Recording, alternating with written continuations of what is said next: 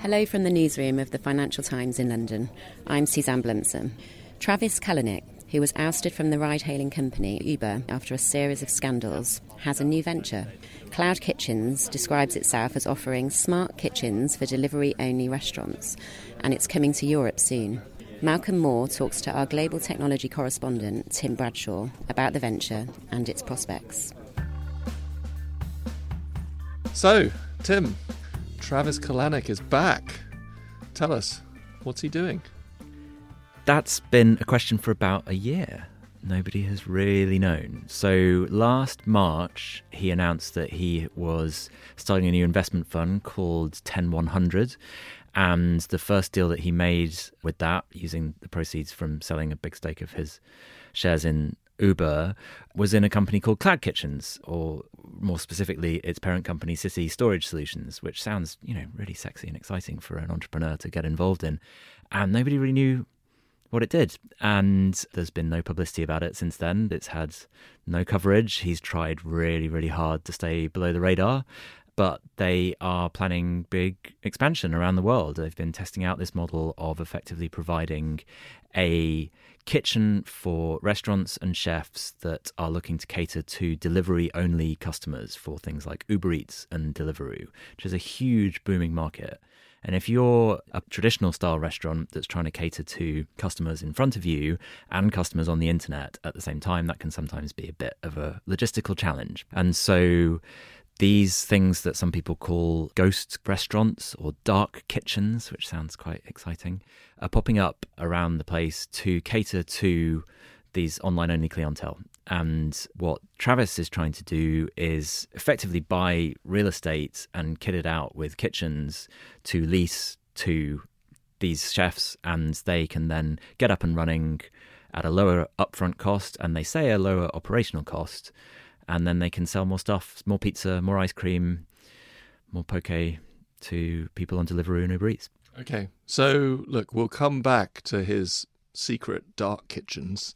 But first of all, remind us, why are we so interested in Travis? Tell us a little bit about him and what happened beforehand that makes us so interested in what he's doing now. Well, about 10 years ago, he co-founded a little limousine hailing app called Uber, where you would push a button and get a ride. That turned out to be quite popular, especially when they made it not just about limousines, but also about anyone with a car that could pick up anybody in the ride-sharing or ride-hailing model. And Uber is now about to go public at a valuation that some people think could be $100 billion or more. So he still has a stake. Travis has a decent chunk of that and still sits on the board, but is no longer the chief executive because he had a bit of a difficult 2017, where some of the simmering cultural problems at Uber, some people have described its culture as toxic, came to the fore. And after a series of allegations against him and his management team, some of which they concede are accurate and some of which they still dispute, he was forced out.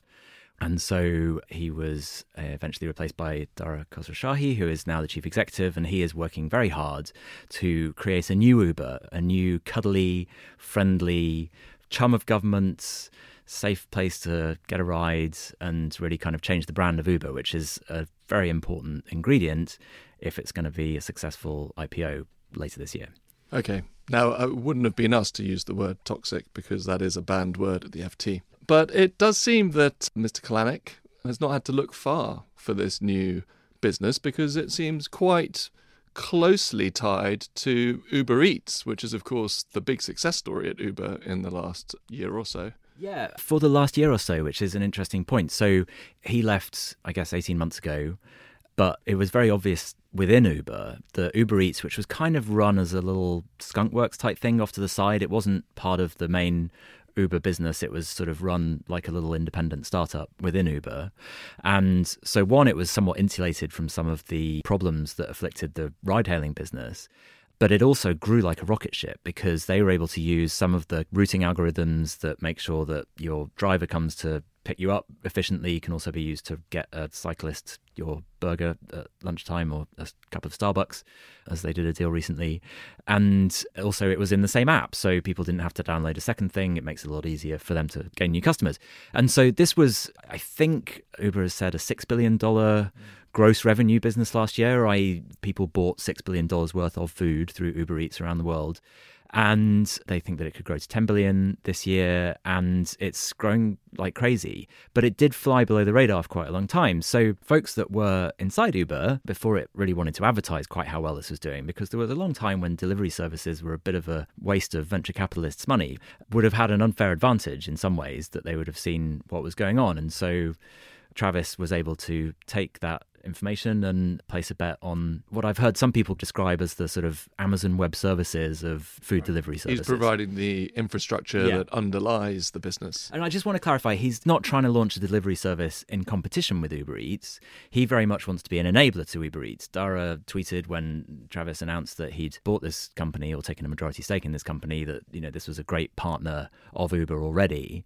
And since then, he's been investing in it. He's also been hiring quite a lot of people from Uber and from other places to go and work there. And it's actually not in San Francisco, like Uber's headquarters, but in LA, which is where Travis was from originally. Right. Where else is it apart from LA?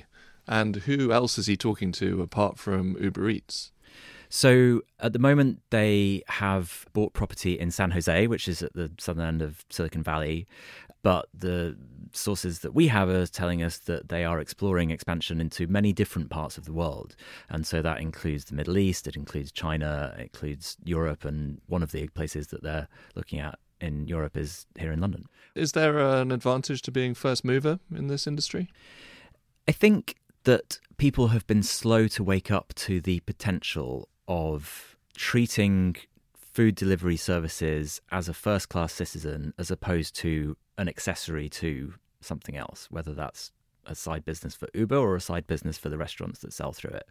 And the thesis that I'm hearing from a lot of venture capitalists is that if you treat it like a first-class citizen as a vendor, you can optimize for it in different ways and effectively piggyback on that growth that food delivery services in general are having. I mean, this is a broader shift in society from instead of people going out to the cinema or going out to restaurants, people are staying home and watching Netflix and ordering Deliveroo or Uber Eats. And so that trend, if my own friends are anything to go by, seems to accelerate when you have a small child. It may accelerate if you're in places that don't have a particularly exciting nightlife.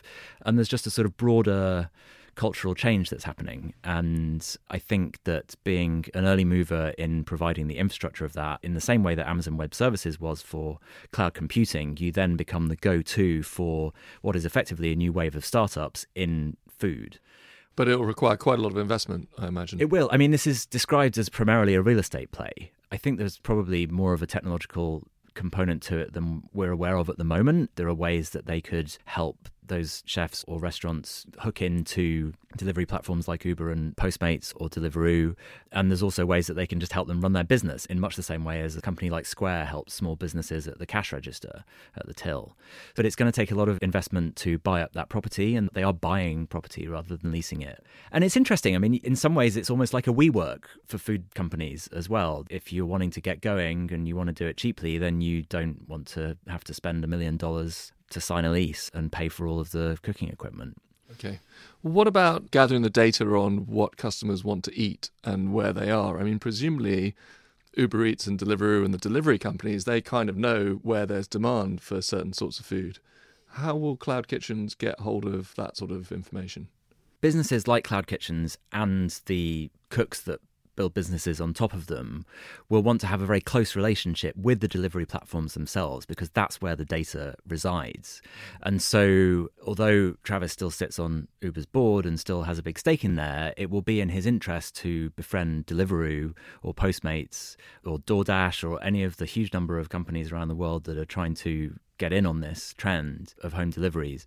So they'll have to work with everybody. They want to be neutral, but they also want to be neutral so they get data from everyone, and then they can figure out where best to position that warehouse. And Deliveroo themselves actually have already tried to do some of this in-house, I think largely by putting shipping containers in car parks. I don't know how well that's worked out for them so far, and some of the investors that I've spoken to in the food tech crossover world say there's a benefit to focus here, that, you know, Deliveroo is great at delivering food, and Travis's focus seems to be on the infrastructure and the property side. Okay. Are there any other competitors to cloud kitchens that we're aware of? There are others, and there are other people looking at different parts of the stack, if you like, in computing terms. So there are companies that are trying to do kitchen operations so that if you are a pizza restaurant and you have a great pizza recipe, but you don't want to put your chefs in a shipping container in a car park in East London, they will handle that for you according to your processes. But a lot of these companies are still at quite an early stage. I think this is quite a developing trend, and I think we'll see a lot of investment go into this space over the next year or two. Okay, thanks very much, Tim. That was Malcolm Moore, our technology news editor, talking to Tim Bradshaw, our global technology correspondent. We'll be back with another news feature tomorrow. In the meantime, if you're not already a subscriber and would like to discover more FT content, do take a look at our latest subscription offer at ft.com/offer.